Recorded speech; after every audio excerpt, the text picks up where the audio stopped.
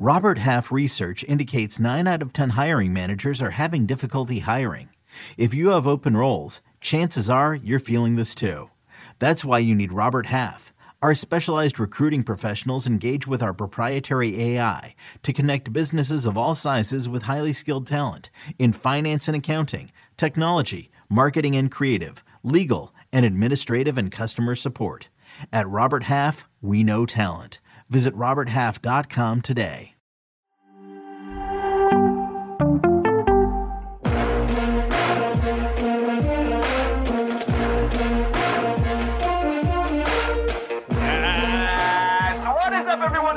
Podcast that is recommended by 4 out of 5 dentists, just like your favorite dental floss. It's In Soccer We Trust, and I'm Jimmy Conrad alongside my former U.S. men's national team teammate Charlie Davies, and maybe Heath Pierce. I don't know. He's on the road. His internet's a little sketchy. When you're Hollywood Heath Pierce, these are the things that kind of happen at time to time. Also, we're excited to offer up a new segment on today's show called Stock Up, Stock Down, based on how our national team players on the men's side, of course, are performing for their respective club teams and how that's helping or potentially hurting their chances of making the World Cup team this winter. We're also going to discuss the second leg of the Concacaf Champions League between MLS side, the Seattle Sounders, and Mexican League side, Pumas. Now, the first leg, which was in Mexico City, this one is in Seattle. It ended 2-2 with some questionable refereeing decisions, but when it's Concacaf, what do you expect? And we will take questions from you guys, of course, and we're going to get into everything else that involves the U.S. men's national team. Listen, first, though, before we get into any of that, I want to introduce the man, the myth, the legend, Charlie Davies. What's up, Chuck? What's going on? Just me and you today. The show feels better already without Heath. You know what I mean? I'm already more relaxed. There's more freedom. There's more freedom to chat and to talk. So before we go anywhere, how was your weekend? Were you doing New England Revolution stuff? And if so, how excited were you to see Matt Turner back on the field? That's a big deal. Well, I was pumped because he changes the dynamic within the team. There's the supporters are buzzing just because he's on the field, but he gives a certain confidence to not only the back line, but the whole group, that they can be a little bit more on the front foot. They don't have to worry about what's in behind. He comes off his line. He communicates. His distribution is fantastic. So I think from that standpoint, the Revolution are obviously in a much better place. They looked like the team last year, setting the record-setting season in MLS regular season points as compared to when he's not in the goal and how this year has gone. So good to see him. My parents were in town. They hadn't been to Boston in 3 years. So it was nice to have them come to the game, hang out with their grandsons. And I have nothing to complain about. Life is good. I can't tell if it's your parents that were the good luck charm for the Revs getting a clean sheet, or if Matt Turner. I don't. It's kind of like one or the other here. Maybe a combination of both. Now, apparently, he heard us talking some trash, and he wants to actually get in. It's Heath Pierce, everybody. He's joining us. Hey. There he is. Look at him. Look at him on his banana phone. How's it going, Heath? This is the internet connection I've got for today. So this is about as good as it's going to get. I'm actually on a phone connection, but it's good to see you guys. What are you doing in Phoenix, man? We've got the right here. You can see maybe on my hat. We have the Alianza de Football national finals. So we went through our Copa Alianza finals, which is the adult tournament. Where they're playing for a $50,000 cash prize that finished over the weekend, that finished yesterday. And then we had our Copita, which is our youth national tournament that wraps up here from 10 different markets. And then over the next 3 days, we've got about 60 kids that are here, both boys and girls, that are training and playing some scrimmage matches against professional scouts from around Major League Soccer, U.S. Soccer, FMF, Liga MX clubs, MLS Next Pro clubs, things like that. So just here to observe and monitor and see what's going on with this Hispanic football marketplace. So tell me, the future's bright, right? I mean, there's got to be some kids. I know there was one of our players here at the San Francisco Glens. I help out the club here in San Francisco that went down to Alianza and did well and ended up going to Atletico de Madrid, if I'm not mistaken. Mm-hmm. But now he's back with us for now. He's only 15. So, you got to take all of those big decisions into consideration, but a really talented player. So I'm excited that you're doing that. In particular, I think it's important for all of us to give back to the next generation in different ways. All right, let's talk about the Concacaf Champions League final. Charlie, I'm going to come to you first. Leg 1, 2-2. Now, Pumas were also, well, they were down once before. Not that they're down in this one, but they have some work to do going into Seattle for leg 2. And they were down 3-0 to your Revs. And they came back in Mexico City and got the 3 goals and ended up winning in penalties. So, and I thought that showed some resolve from Pumas. But we also saw in leg 1 that there are some vulnerabilities in that Seattle Sounders defense that can be taken advantage of. And also some friendly refereeing potentially on the day. I don't know who's refereeing, but I do want to throw this stat out there. 3 of the last 5 times that an MLS team has avoided first leg defeat in Mexico, they've gone on to win the 2-legged tie. The 2 exceptions, though, both occurred in finals. Seattle won their last 3 home games against Liga MX clubs, losing just 2 of 8 such matchups. Who you like in this one going into it, Chuck? No doubt, the Seattle Sounders. And you talked about the resolve that Pumas has. Talk about the resolve that the Seattle Sounders have to go down 2-0 on the road and come back. And yes, it's Nico Ladero scoring 2 penalties. But again, the character that was shown within this group is incredible. And they had some defensive issues, but that was Yaimar's first game back in a long time. And so it's going to take him a little bit of time to get used to, the flow of the game, the speed of the game.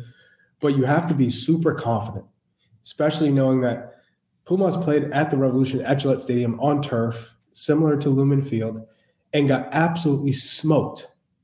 Not that that's going to happen, but the advantage is definitely with the Sounders. With you talk about the quality of play that they have, I think they have more game changers. And Rui Diaz, who wasn't on fire in that game, you could tell he was a little bit off, and that typically doesn't last long. If Rui Diaz has a bad game, usually he responds with a strong game following. So you have that. Ladero's coming back into the Nico Ladero vault.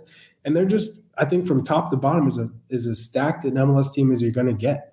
So I don't think there's ever been a situation where you've had the top team in MLS with the depth for days coming into a home final after such a strong result against Pumas. Yeah, Pumas did beat Pachuca, which is the best team in Liga MX right now, 2-0, with a brace from Juan Donato, who is easily the best player that Pumas has, is their striker. Well, so I was going to jump in and say, Juan Ignacio Dineno ended up scoring the 2 goals against the Sounders in leg 1, had 2 more goals against a very good Pachuca team, as you mentioned, this past weekend. The guy's on fire.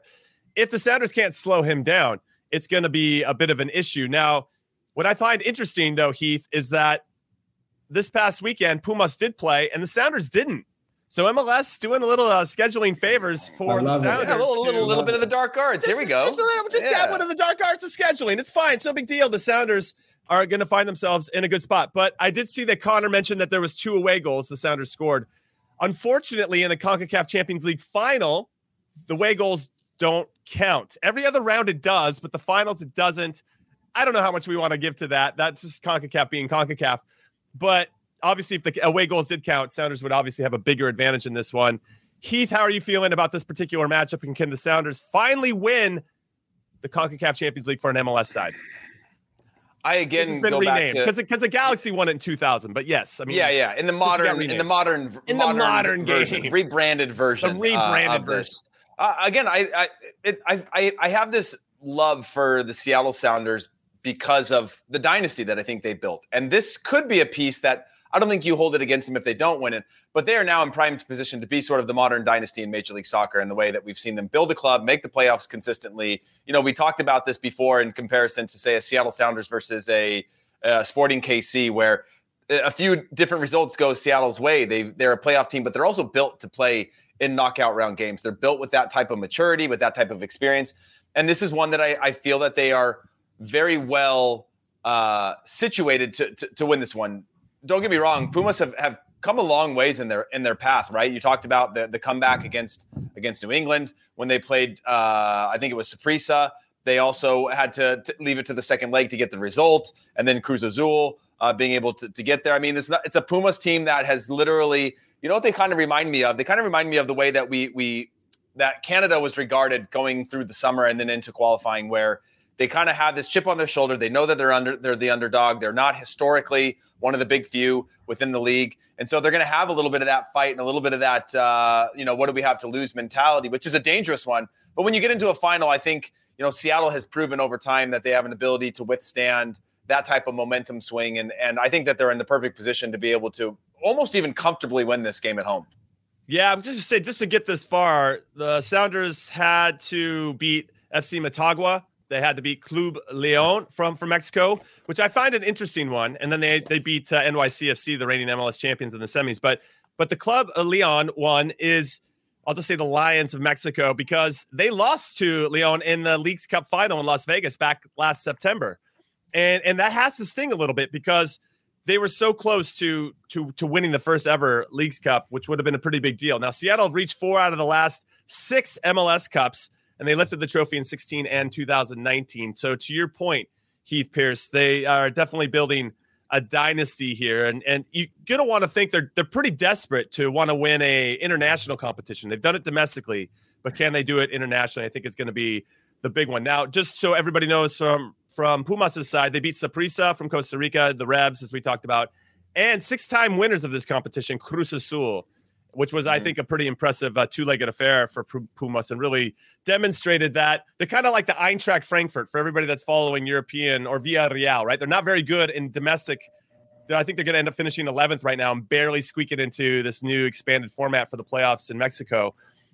But not really that great, not that consistent. But for whatever reason, they're turning it up in international competition.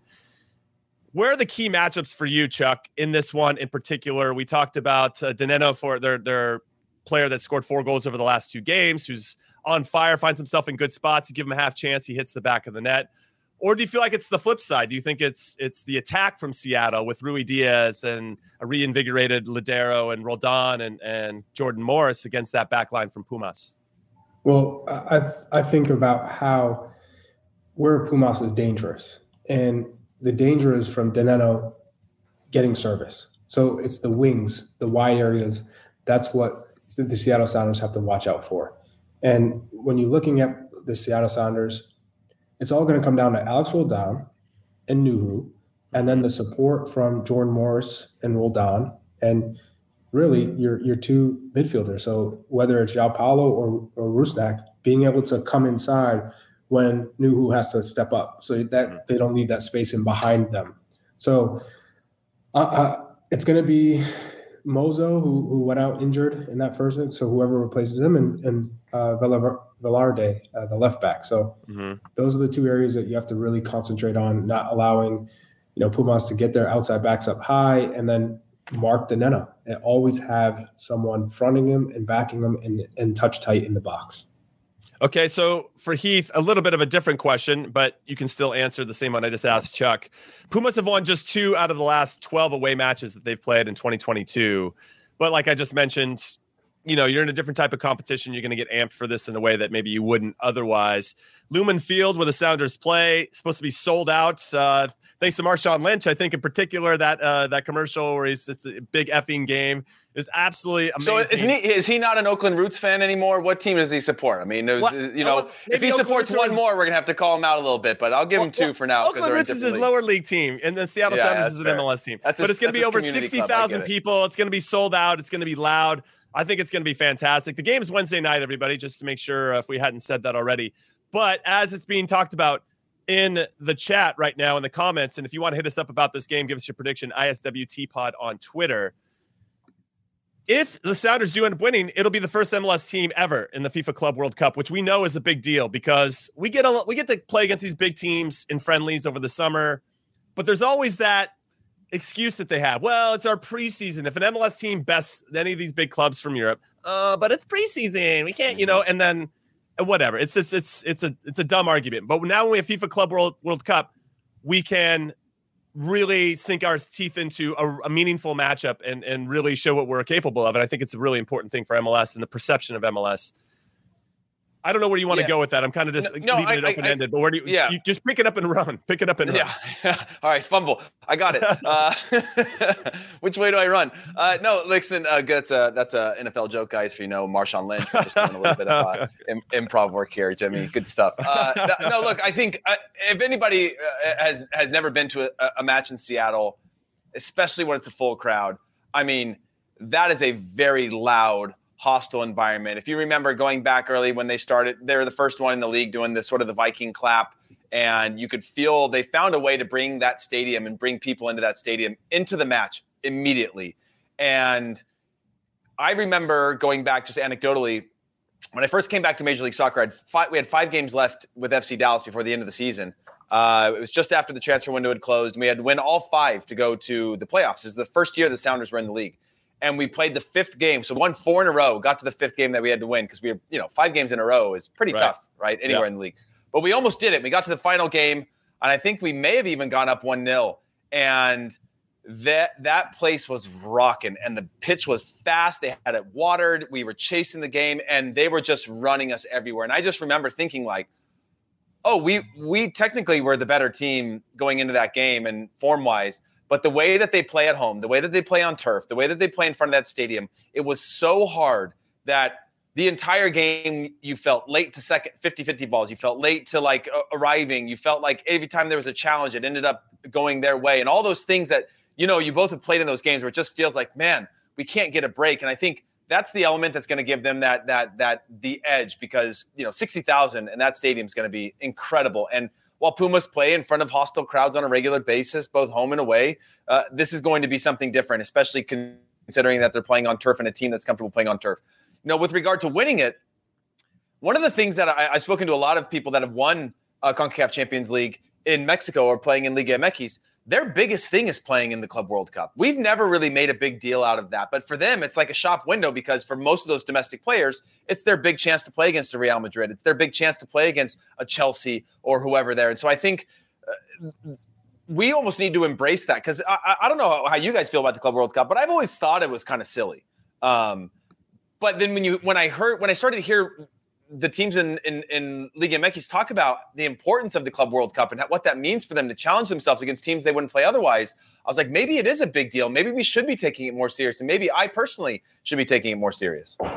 Now, what do you think, Charlie? Any thoughts on the FIFA Club World Cup? And just because because we've gone through the trenches, all 3 of us together in the development of the game in this country, how important would it be not only for the competition, though, obviously we can't walk in there and get beat 5-0 by everybody, and I don't think that would happen, but just the perception of us finally being the best team, MLS team being the best team from this region and representing the region against the Real Madrids and Chelseas of the world. It's massive. So to go against what Heath said, I've always seen the importance in that. And in particular, Heath doesn't care about the FIFA Club World Cup. Yeah, he's like, oh, who cares about it? I would love to. Maybe it's because we haven't been around it. I have no like whatever horse in the race for this type of thing. But like, it always seemed like just this additional thing where you're like, oh, these random teams play together in some neutral venue in the Middle East. I've gone to some of the games. But think if you're an MLS player and you've never played for the national team, but you have all this potential, and in some cases maybe you could be, but you need a club to see you. You need another eye to be like, oh, this kid can play. Like, here's a bid, and all of a sudden it spreads like wildfire, and then you get a national team call up. But the idea, do you think that's really the odds of that, or is that a little bit dreamy though, Charlie? No, do you think that's a real? At this stage, now big clubs are coming to MLS to look for young players. Look at all the young Americans out there balling, playing for these big Champions League clubs. So now that there is a big magnifying glass over Major League Soccer, I look at it this though. There's a lot of clubs in MLS. Seattle Sounders, massive in North America in MLS, but not across the globe. Galaxy are on the map because of Beckham. But there hasn't been one club like the Galaxy known around the world because you're not getting that exposure. So if you get a chance to go to a Club World Cup and you're playing against the Champions League winners, you're playing against the Asian Champions League winners, you're playing against some of the top teams, that is a way to grow your brand, Major League Soccer, and the club around the globe. But also, man, you get that competition. How many times have we said, hey, we'd love to play against the top teams in Europe for something that matters, not a friendly in the summer where, maybe half the guys are going out the night before and it's not serious. Now you're competing for a championship. There's the quality is there and the competition is there, which you typically don't get in the summer. It's more of, we just got to get fit. No, this is trying to win. So you're playing against the best of the best and it matters. So I think that's why the Club World Cup is fantastic. Similar to the Confederations Cup. It's not a thing that a lot of people think, I got to play in the Confeds Cup, but you get to go to it and you go, whoa, this is amazing. So I think that's the benefit of a competition like that. Jimmy, here's a question for you real quick. No, go shoot. Here's a question for you. It's a little bit off topic, but I would say that the Seattle Sounders are one of the 3 most globally known clubs in Major League Soccer. Who would you say are the 3 most well-known clubs? Galaxy, obviously. Galaxy for sure. No, Galaxy. Well, they make it a point to sign the biggest names. So Red Bulls. But like, who else? Red Bulls. I mean, would DC United be in there somewhere? No. Just because I think Seattle. I mean, everywhere I've gone around the world, people know Seattle. Yeah, I'll Seattle. tell you right now, Inter Miami is. For what? Miami is the premier place for a vacation. Yeah, of course. For a lot of European players. Now all of a sudden, David Beckham is the owner there, and they have a professional team. Right. They had Blaise Matuidi. So you think about, we got a World Cup winner. Beckham's got his brand everywhere. He's got his hands and everything. And now he's telling everybody, make sure I got a club and you want to come play. Seattle had Jimmy Traore. He won a Champions League with Liverpool. Hey, the word is out there. So I would say across the globe, yes, it's Galaxy. And Zlatan was the latest massive star to play there. So Beckham and Zlatan. You had Steven G. New York City FC might be there just because you had Pirlo, you had David Villa, you had Lampard. New York City is a major city. If all the people I've come across when they say Major League Soccer, I might want to play there, you always want to play in the big city. So it's either LA or New York, typically. And now you throw Miami into the ring, go, that sounds pretty nice. But I think it's Red Bulls or New York City FC, and then Miami as of late just because of Beckham. I mean, it makes you wonder if Real Salt Lake regrets calling themselves Real when they don't even get the global love for copying Real Madrid. You know what I'm talking about? Yeah. Were either of you guys in that camp, national team camp in Switzerland when Chris Seitz got called in and they were doing introductions and they were like, say your name and the club you play for? And he was like, Chris Seitz. I think it was Chris Seitz. He's like, Chris Seitz, Real. And Peter Novak in the back just screams, Real Madrid. And like, just everybody started laughing at him for like trying to take the Real name in a thing. They're like, no, you don't get to call it Real. You got to call it Real Salt Lake. I remember it being like such a Peter Novak moment. Pretty awkward. But yes, if anybody wants to answer that question, hit us up on Twitter, ISWT Pod. And let us know who you think the 3 biggest clubs are globally from an MLS perspective. I wonder if Toronto FC gets thrown into that equation, given some of the success that they've had and some of the names they've signed, maybe in the Italian community with Insigne and Jovinko in the past. Something to consider for sure. For me, though, I agree with you guys. Galaxy, 100%. I mean, that's their marketing strategy. That's what they try to do. I think the Red Bulls are there because... But why Red Bulls? Because the name, Thierry Henry, it's a global brand. It's a global brand. Yeah, but Man City's a bigger global brand than the Red Bull branding in terms of football. Honestly, if NYCFC had their own stadium, I think we're talking about that conversation changes. But because there's still redheaded stepchildren at Yankee Stadium and they play in a baseball stadium, it doesn't scream super professional. I don't know yet. I just know when I travel, a lot of people talk about Seattle Sounders when I'm abroad. Okay, I'll throw Sounders in there. in there. That's fair. I mean, I'm fighting for my own 3 here, but it is an interesting thing. It's because I don't mean the players. I love how you're fighting for it. But yeah. I think Miami's definitely I don't mean the players that know, because players will know. Like, players know now. Every player was going to remember when Robert Pires didn't want to go to Philadelphia because he's like, I couldn't move my family there. And you're like, bro, that's like a multi-million person city with tons of things to do. And it's like it's a massive, it's bigger than most cities in Europe. Like we have unbelievable markets compared to I was in Rostock. It was at 100,000 people. And in former East Germany, and you're playing in a big league, but there's nothing there compared to almost all the teams we have are in attractive places that people have heard of now. Yeah, I saw that Timbers are a romantic pick. Must be Rose City Till I Die fan in the comments. I don't know. I mean, I want to say the Timbers. I think they're supporters for sure. But given all the negative news surrounding the club for both the Timbers and the Thorns, maybe for the wrong reasons at the moment, I did see that Antoine Griezmann had been linked to Inter Miami. So that's an example for you, Chuck, that there are some interest from players that are like, hey, maybe I will take a step in MLS. Messi's been floated around a bunch. I know. It's crazy. And then one more thing I wanted to add to the conversation overall about the FIFA Club World Cup.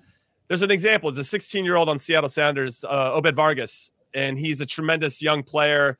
Imagine if he got the chance from Alaska, but imagine if he got the chance, Heath, to play against a Real Madrid or a Chelsea, and people wanted to see, we know that he's having success in the Champions League and he's having success in MLS, but how can he do if he's going up against Fede Valverde or Casemiro and Kroos and Modric? Like, then you're going to see what this Vargas kid's all about. So I still think there's a lot of important elements. Ladero's not probably going to get recruited to go anywhere at this point. Rui Diaz, they've had their career, but the Vargas kid at 16 has a lot to prove, and that could be a big opportunity for those types of players. So I just want to throw that out there. All right, we're going to take our first and only break, everybody. But when we come back, we're going to do stock up and stock down based on all the recent performances of this past weekend for the U.S. men's national team. And Christian Pulisic's dad came out, shots firing on Twitter. We're going to get into that as well. And Fabrizio Romano talked about the Christian Pulisic situation. So we have a lot to discuss right after this.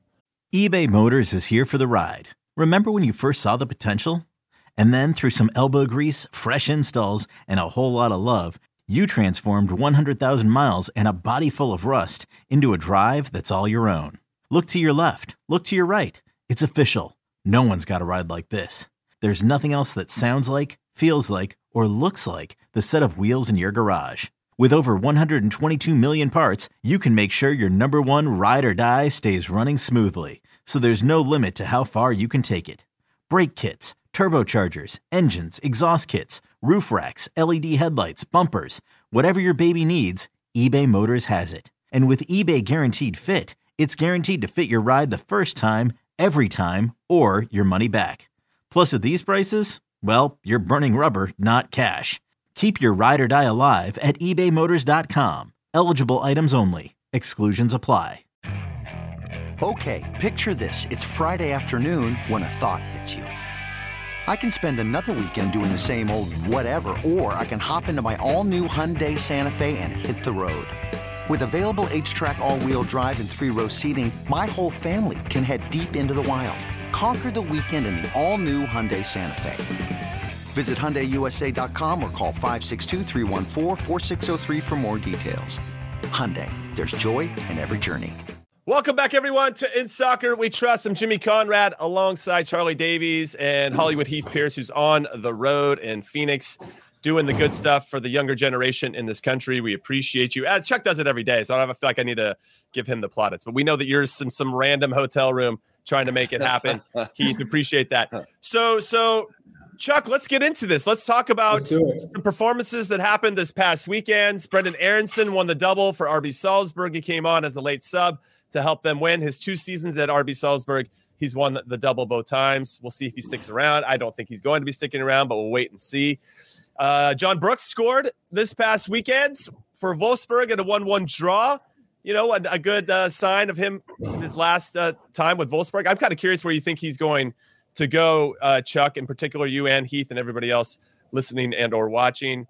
There's a lot of tremendous performances. Jesus Ferreira scored a great goal for FC Dallas against Sporting Kansas City. Matthew Hoppe got to play 1 minute against FC Barcelona for Mallorca this past weekend. I feel like he's on the up now. He's finally getting some minutes. I might take away the plural of minutes and just say minute. Yeah. So who's stock up, stock down for you? I mean, give us an idea, Chuck, of where are you going with our player pool, and who do you think did well enough to get maybe on Greg Berhalter's radar in a different way? Well, my first stock up would go to Eric Palmer Brown. I mean, so he's had 16 straight starts in Liga. Most recently beating Lille in a 3-0 win. So he played against Timothy Weah. Both players played 90 minutes. Right.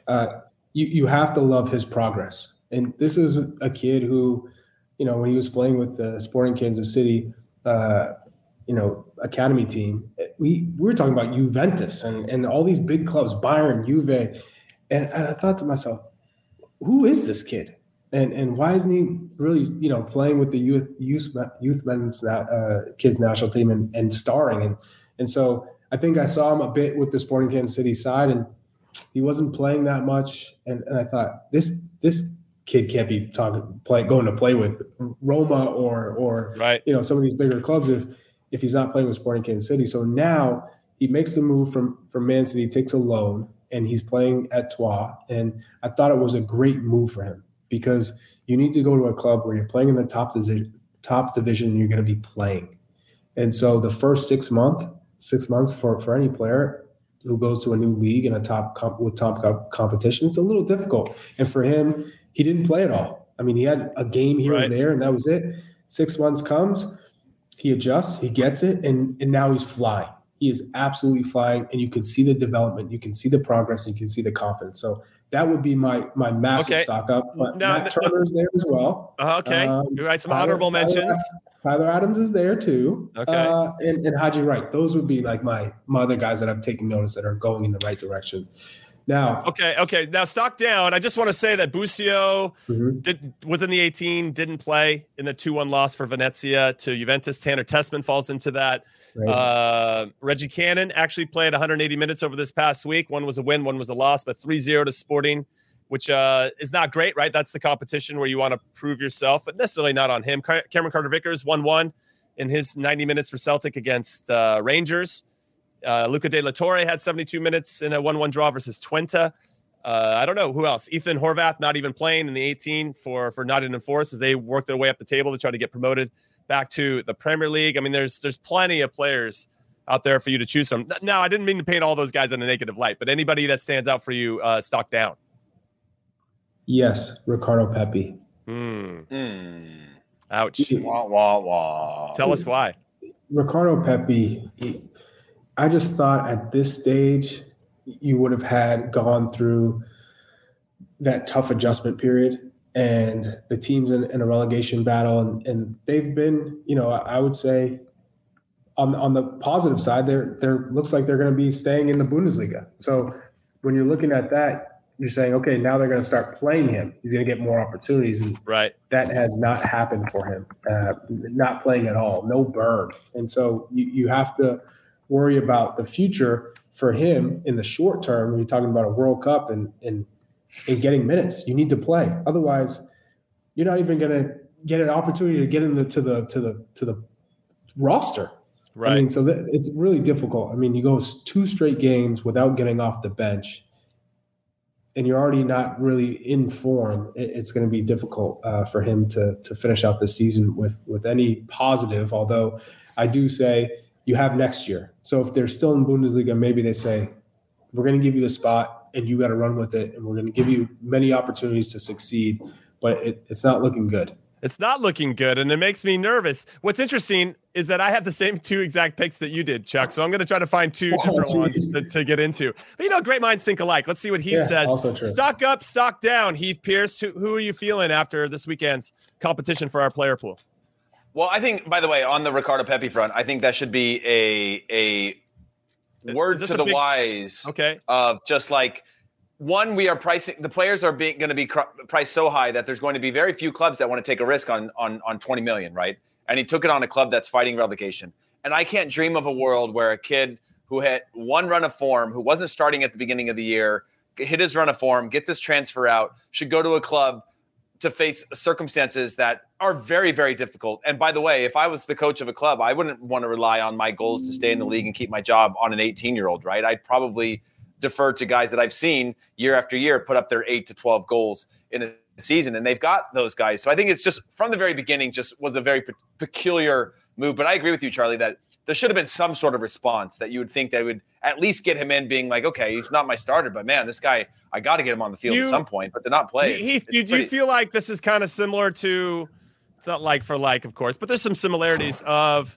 maybe the board wanting to buy this player and the coach being a little bit more reluctant? Because we saw it even with Lukaku. Like Tuchel came out and said, I didn't want Lukaku, but the board wanted him. And so I'm trying to make it work, even though he doesn't really fit my system. But because we don't see Ricardo Pepi playing much, and even when he does, I'm like, he's not bad. They put him out wide on the right, and he's making stuff happen. It hasn't necessarily turned into assists and goals, but he's still busy. He's still active. He still looks like he's being positive. It doesn't look like he's fearful in any sense. Are we getting that kind of vibe about what's happening at Augsburg? Maybe. I mean, it's an American ownership group, so I get some of the elements of that.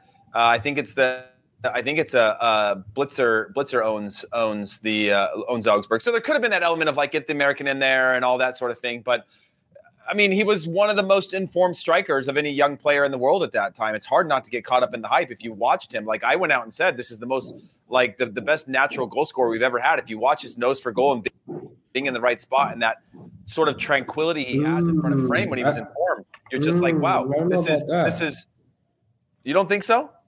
No. I mean, obviously, it's easy right now when he's in the dumps as a teenager. But like, if you look at the way in which he scored goals, the positions that he was in, when you see the way that he finishes balls and his nose for goal, it's a pretty unbelievable skill set that he had for an 18-year-old last season. Now he's playing in a completely different circumstance. It's like to me, the comparison reason I'm not holding him to that right now is because it's the same thing of telling Jose Mourinho to win with Roma. You know, like you're never going to win with Roma, but does it change the way that he is as a manager? No.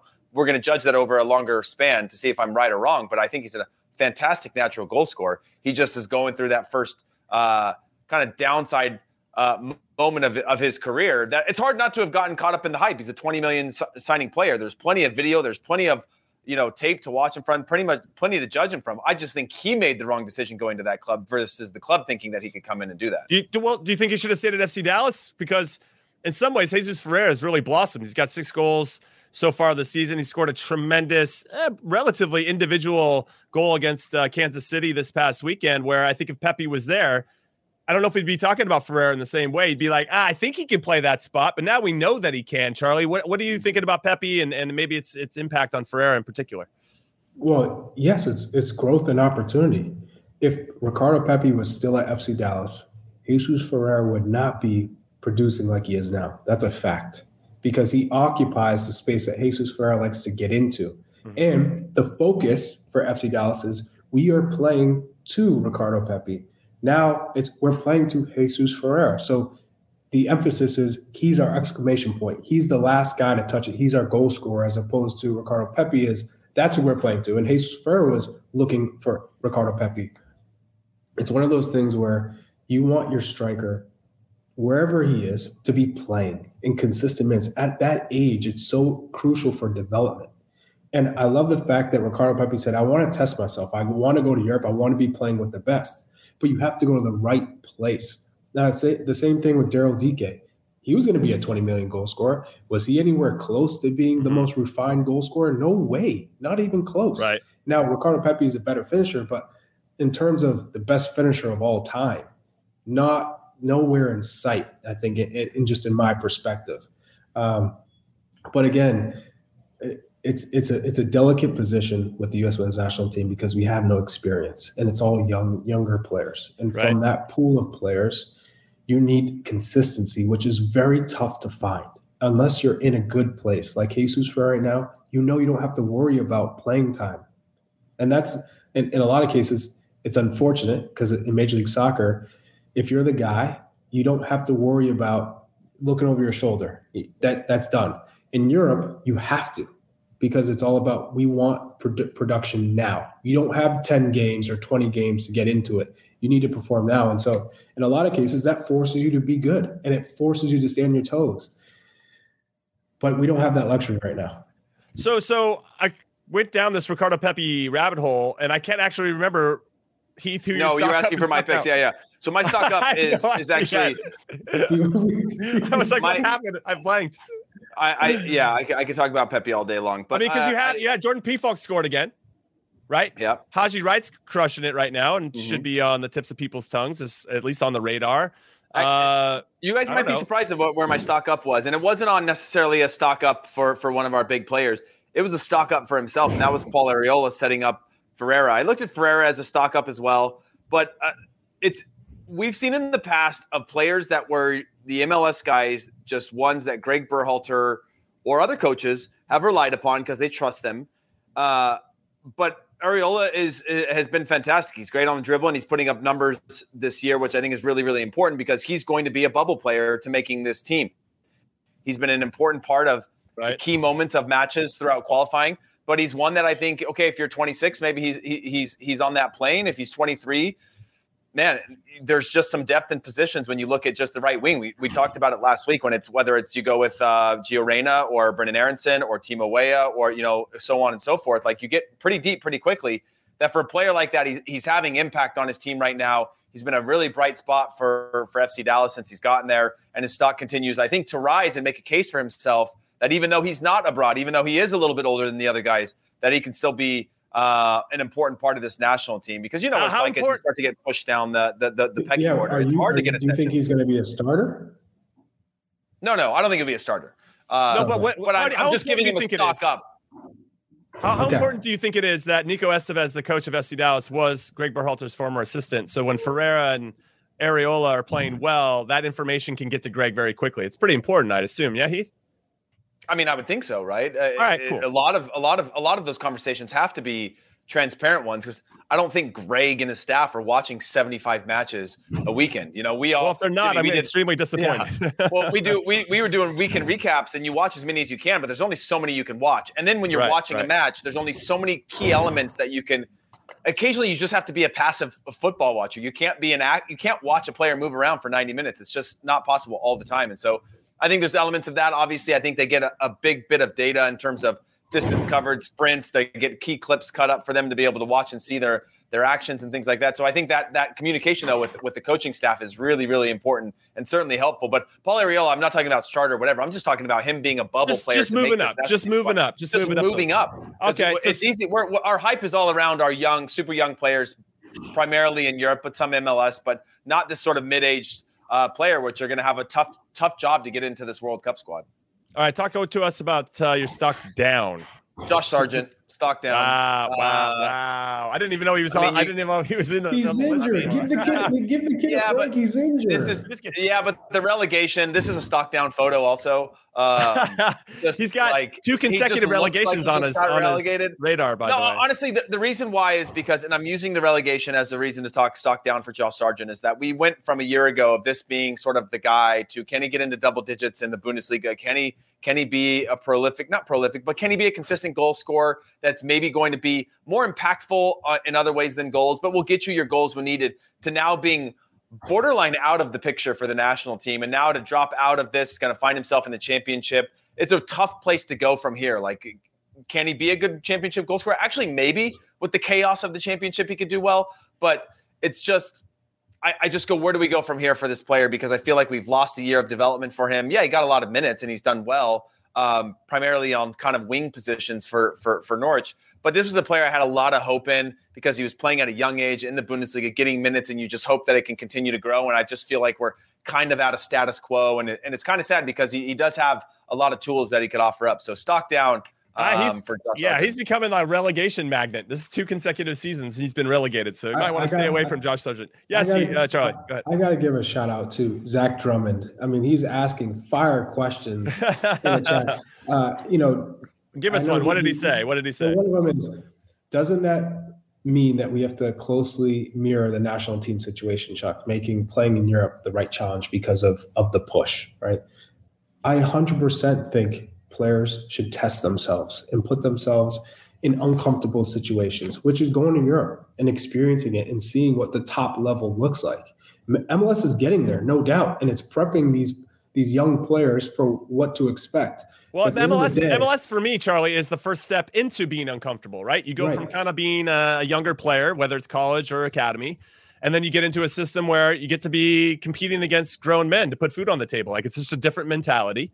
And then as you prove to have success there, then you can make the jump into your next evolution of uncomfortable. The difference is that it's happening 17 to 21 years old. 17 to 21 years old now is where they're now establishing Jesus Ferreira. Okay, bona fide starter. What's the next opportunity for him, right? Like, he's not being challenged. Whereas before, when we were talking about 22 to 24 years old stepping into the pros, by the time that you get comfortable being a starter and you need the next challenge, you're pretty far down the line. Now we're able to get those couple of years. Late bloomer, baby. Let's go. Yeah. You get those couple of years now where they're young, they're teenagers, they're green. You've got to sort of mix between sort of results oriented and also player development. And then you can go to that next challenge. And that's happening at a much earlier phase, which is a good problem, because it's no longer this or that. It's sort of, it can be a pathway. And I think MLS, by the way, and I don't know what you guys feel, but it seems like has embraced their willingness to be like, okay, every success story now in Europe is going to come through MLS primarily. 80-90% are going to have some sort of success story of an academy, first team, whether it's a year, 2 years, 3 years, and therefore they're part of that journey and no longer it being like they need to be here instead of here. They've sort of, I feel like it's matured into growing into its own skin a little bit, which I think is helpful. Yeah, Charlie, we interrupted you twice. You go ahead. No, all good. No, so I think it just comes down to going to Europe, but going to the right place. And one thing that really gets under my skin is hearing these young players saying, "Oh, I have Chelsea after me, I have Juve after me, I have Real Madrid or Barca or Roma." You're not going to play. Mm-hmm. You're not going to play, and it's not. And if you do play, it's 2 or 3, 4 years down the road. You're losing out on development, and there's always the element of, "Oh, we're going to buy you, but loan you out to certain clubs." But then those clubs are thinking, "I'm just using you for the year, and if it doesn't work out, we're not playing you. We're going to look at our long-term business. And so if you're not going to help us now, which a lot of cases you still need 3 to 4 months to adjust to Europe, adjust to living on your own, adjust to a new language and the new mentality, it's detrimental. They're not investing in you over the course of a long. So you're suggesting the Reggie Cannon route, where you go to a Boa Vista or you go to Scandinavia, and then you take that step to then. So you take these little baby steps to where you want to get to go.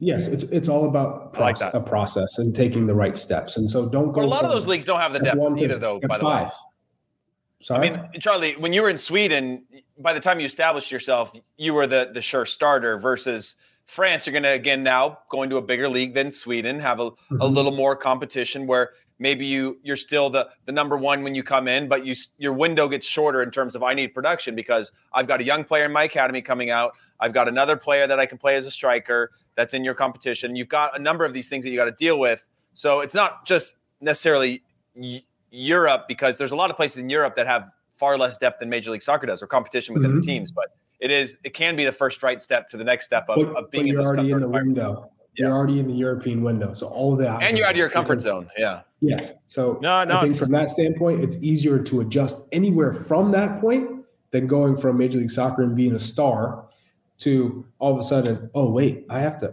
earn my spot every week, every day in training. And I think Ricardo Pepi, from what I've heard, doesn't train the best. In Europe, you have to train like you play. That matters. Training matters and dictates who plays on the weekend and who gets in the squad or who comes off the bench. No, there was a quote from Cole Bassett, who just went over to play for Feyenoord, and the coach is like, I like him, but he needs to get better in tight spaces. He played 23 minutes this past weekend, but to your point, Charlie, you got to do all those little things that are going to give you that playing time. So we'll keep an eye on Cole Bassett. Now, I'm going to tell you my stock up, stock down very quickly. And even though they were exactly the same as Charlie, I'm going a different direction. I want to talk about Walker Zimmerman. Just signed a 4-year, $10 million deal, DP deal with Nashville, who called him their Tom Brady. I mean, That is crazy, dude. That is crazy. $2.5 million a year. Shout out to a defender working his ass off and getting paid for it. And to his agent, Mike Garland, making all that happen. I'm not paying for anything next time I see Gart, for the record. Yeah. What I want to say is that there's a fun fact about Walker Zimmerman. He is only one of 14 players now to be best 11 in MLS 3 consecutive years, and the first defender to do it since James P. Conrad from 2004 to 2006. Flex of the day. Thank you very much. Flex of the day. Yeah, the flex is real. Okay. Who was the other one? Was it Robin Fraser or Eddie Pope? It was Eddie Pope. That's correct. Okay. Yep. And I'm pretty excited about that. I don't see my name in the stats. Yeah, humble brag. Yeah, I was a late bloomer. It took me a while. Okay, so my stock down, though, is Christian Pulisic. He just it's not getting any better for him. And it's a nice segue into what his dad said on Twitter. But he played 22 minutes as a sub against Everton. And then midweek, he played 20 minutes again as a sub against Manchester United. They lost at Everton, and they had a 1-1 draw against United. And I don't know what's happening with him. I don't think his stock is down. He's still our number one guy, but I think his situation makes me feel a little bit down about what's happening. Here's what his dad said on Twitter. The sad thing is he loves this club, teammates in London, puts his heart and soul into being a pro. Onwards and upwards, my boy. Big 6 months ahead. That seems pretty cryptic. Charlie, I'm going to come to you first. Yeah.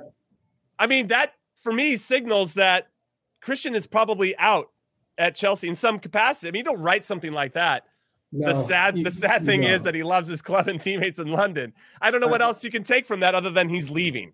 I mean, let's be realistic here. I think initially when Christian went to Chelsea, it was more of a marketing play. Ultimately, or felt that way. It really felt that way. It was packaged to be that way. Oh, look at all the depth they have. He's not going to come into play.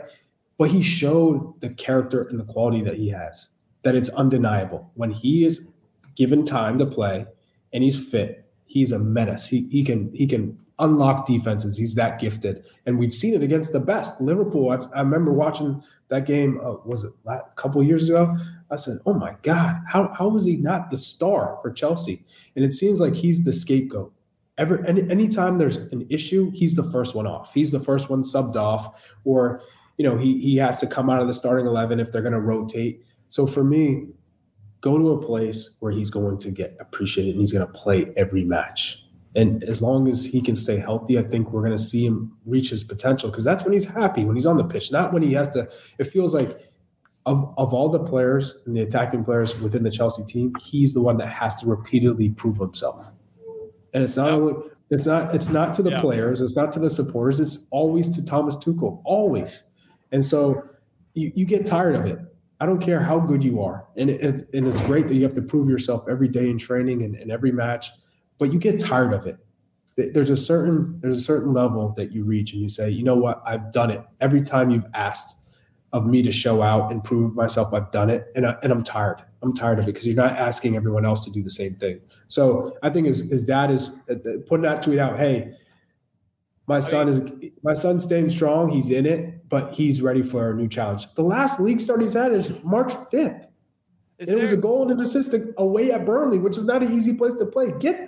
He needs to get that move. I mean, we always talk about which move is. Well, I mean, is this an emotional dad here though? Heath Pierce, standing on the sideline going, "This coach doesn't know what he's talking about. My son's better than that." I mean, we've seen some evidence of that, because I remember I took a shot at Julian Green back when he got named to the 2014 World Cup team, and I got hit hard by Julian Green's dad in the replies.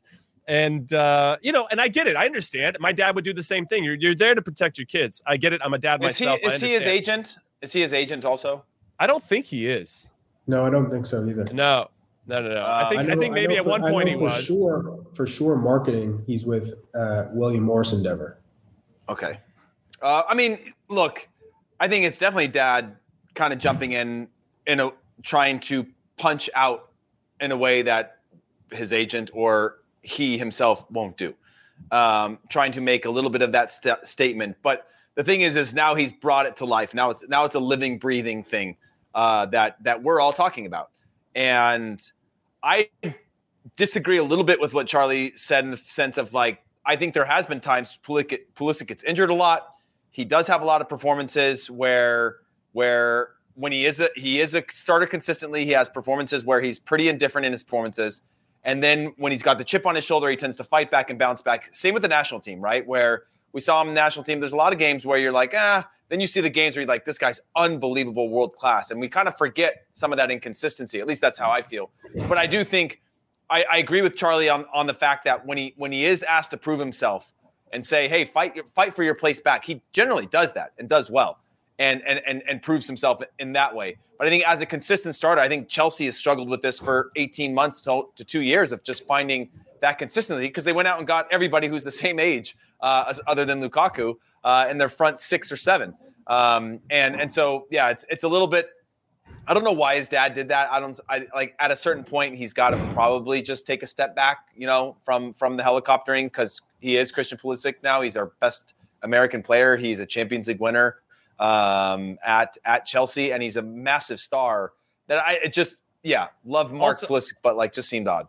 Also, we should mention that he deleted the tweet, so it no longer exists if you're going to look for it right now. But the internet, do you think that was him? Do you think that was Christian being like? Well, it's serious. Like, if someone deletes a tweet, that it's serious. That they got something coming at them, and they said, "Oh."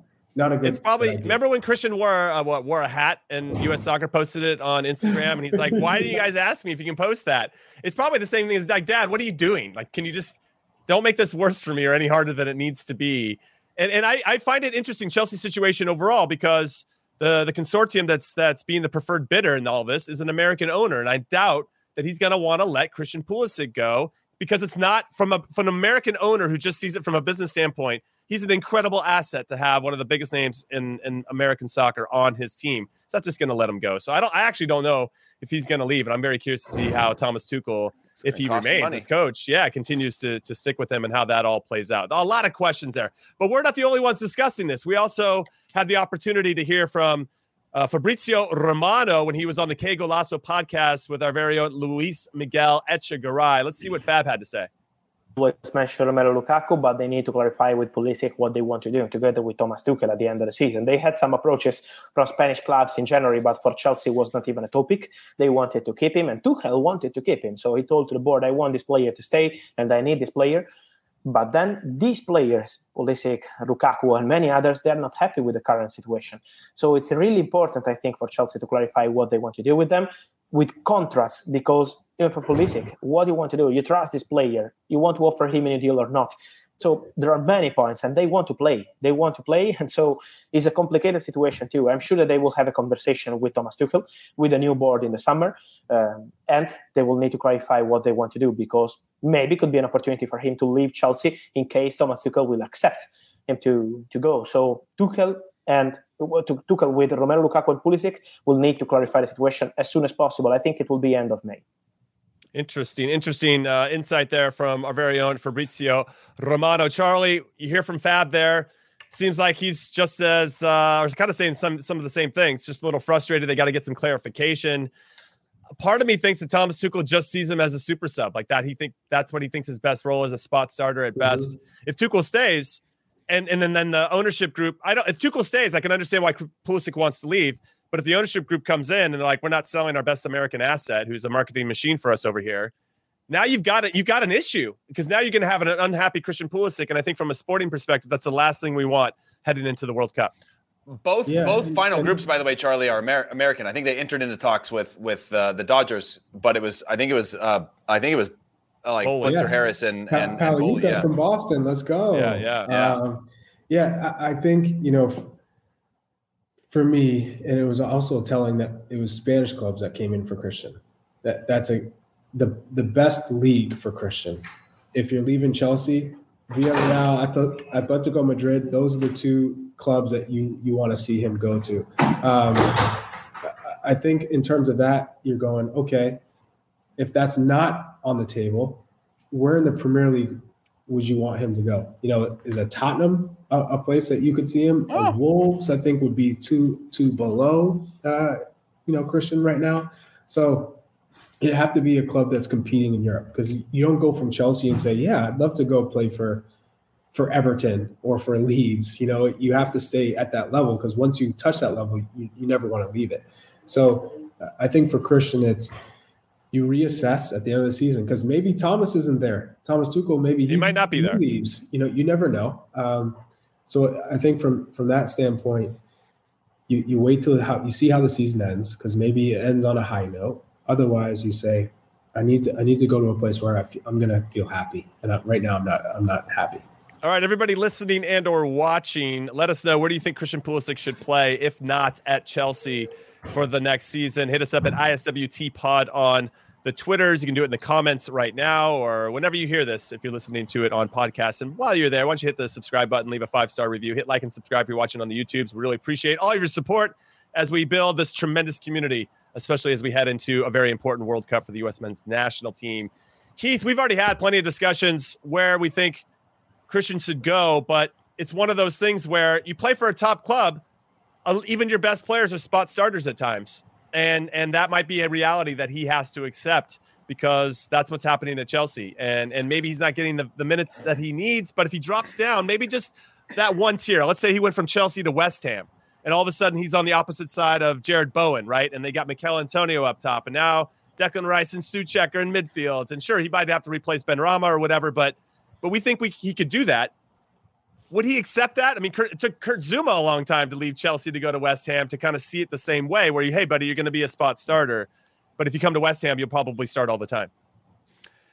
Yeah, I mean, West Ham's an interesting one because I just throw that as an example, by the way. It is an example. It's a great example. I feel like he tends to play better with quality players around him. I think so would I. You can agree. I mean, for sure. But he tends to try to put a lot more on his shoulders when he comes to the national team and feels like he's got to be the guy. But when he's got good quality around him, I think that's why I like. Wait. Chuck, did you hear that right? Is he saying the U.S. men's national team doesn't have quality? Does Heath Pierce hate the U.S. men's national team right now? Yeah, he does. Hey, boo, you guys! Stop hating the U.S. men's national team. I'm gonna delete this tweet. Delete your tweet. Yeah, I mean, I get what you're think saying. He feels that responsibility. Whereas I think maybe at West Ham again would feel like he's got to be a double-digit goal and assists for both a year, where maybe he could be anyway. If he was a role player. By the way, at Chelsea, I don't think that he's a sub at Chelsea. I think that Tuchel just knows he's got the luxury of having a number of players that he can have run 6 to 8 games straight, and then maybe you're out for 6 to 8 games, and 6 to 8 games straight, maybe you're out. And I think that in itself maybe makes everybody in the rotation of things, as opposed to the fact that we're talking about it towards the end of the season and he's not starting, middle of the year when he was starting, or if that middle of the year was at the end of the year, I would still see it as the same, where I think Thomas Tuchel sees the value in him for long stretches and then rotates him, and then he finds himself buried for a while, which is not ideal. But I like Charlie Shout for a Spurs, or some of these Spanish clubs could be good too. I think we all see him needing to be at a certain level, but still around like that Champions League tier and quality player where he's creating around other borderline world-class players. No, 100%. I think this is going to be an ongoing conversation, of course. So we'll let it lie here as it is. He hasn't started for 8 straight games. League games. It's something to keep an eye on, of course, and obviously will have a big impact on how we're feeling confidence-wise going into the World Cup. Though, if he hits a switch, and we know he's got that switch to hit, he can turn games on a dime, and when it's time to show up for the World Cup, he'll be ready. Now, final thoughts before I let you go. It's just a prediction, Charlie. I'm coming to you first. Concacaf Champions League. Let's put a bow on this conversation. The game's happening Wednesday night in Seattle. Sellout crowd expected to be there. Marshawn Lynch expected to be there. 2-2 after leg 1. Can the Seattle Sounders book their ticket, win the Concacaf Champions League for the first time since the LA Galaxy did it when it was called something different in 2000 and there was no FIFA Club World Cup for them to play in? What's your score line? Who's scoring the goals, and can they do it? What do you say, Chuck? 2-1 Sounders. 2-1 Sounders. I'm saying 3-1 Sounders. Wait. So you guys both give a goal. Do you think Pumas get the first goal to put some pressure on it, or do you think the game's already in hand before Pumas scores? Chuck? I'm going to go, it's 1-0 Sounders, 1-1. It gets to 1-1. I'm going to be squeaky bum time over here. I'm saying 1-0, then 2-0, then 2-1, where it gets real dicey. You see that momentum swing, crowds feeling a little antsy. And then Pumas overexposes themselves going for that second one. You finish at 3-1. I love that. You know what? I'm going to stick with you guys. I think the Sounders are going to win. I can see Pumas scoring first just to make it a little dicey, but Sounders, like they showed in leg 1, will find a way to get back and win it late, and then everybody will lose their minds, and everybody's being so excited. We finally got a team in the FIFA Club World Cup. Also, I want to give a shout-out to Mike Victory and Jeffrey Bruno, who had very good questions. We'll answer them in the very next episode, because today is done. We are finished. In Soccer We Trust is over. We'll see you again on Thursday, 12 p.m. Pacific, 3 p.m. Eastern. We may or may not have a special guest. We may or may not have some special things planned for you. I don't, you just have to wait and see. It's just a big, giant tease over here. So for producer Des Norris and Hollywood Heath Pierce and Charlie Davies, I'm Jimmy Conrad saying thank you for listening, and we'll see you next time to In Soccer We Trust. Later.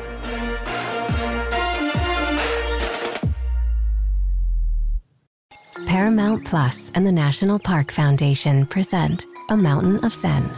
This Earth Week, you can live stream 7 national parks for 7 days on Paramount Plus. Paramount Plus, official streaming partner of the National Park Foundation.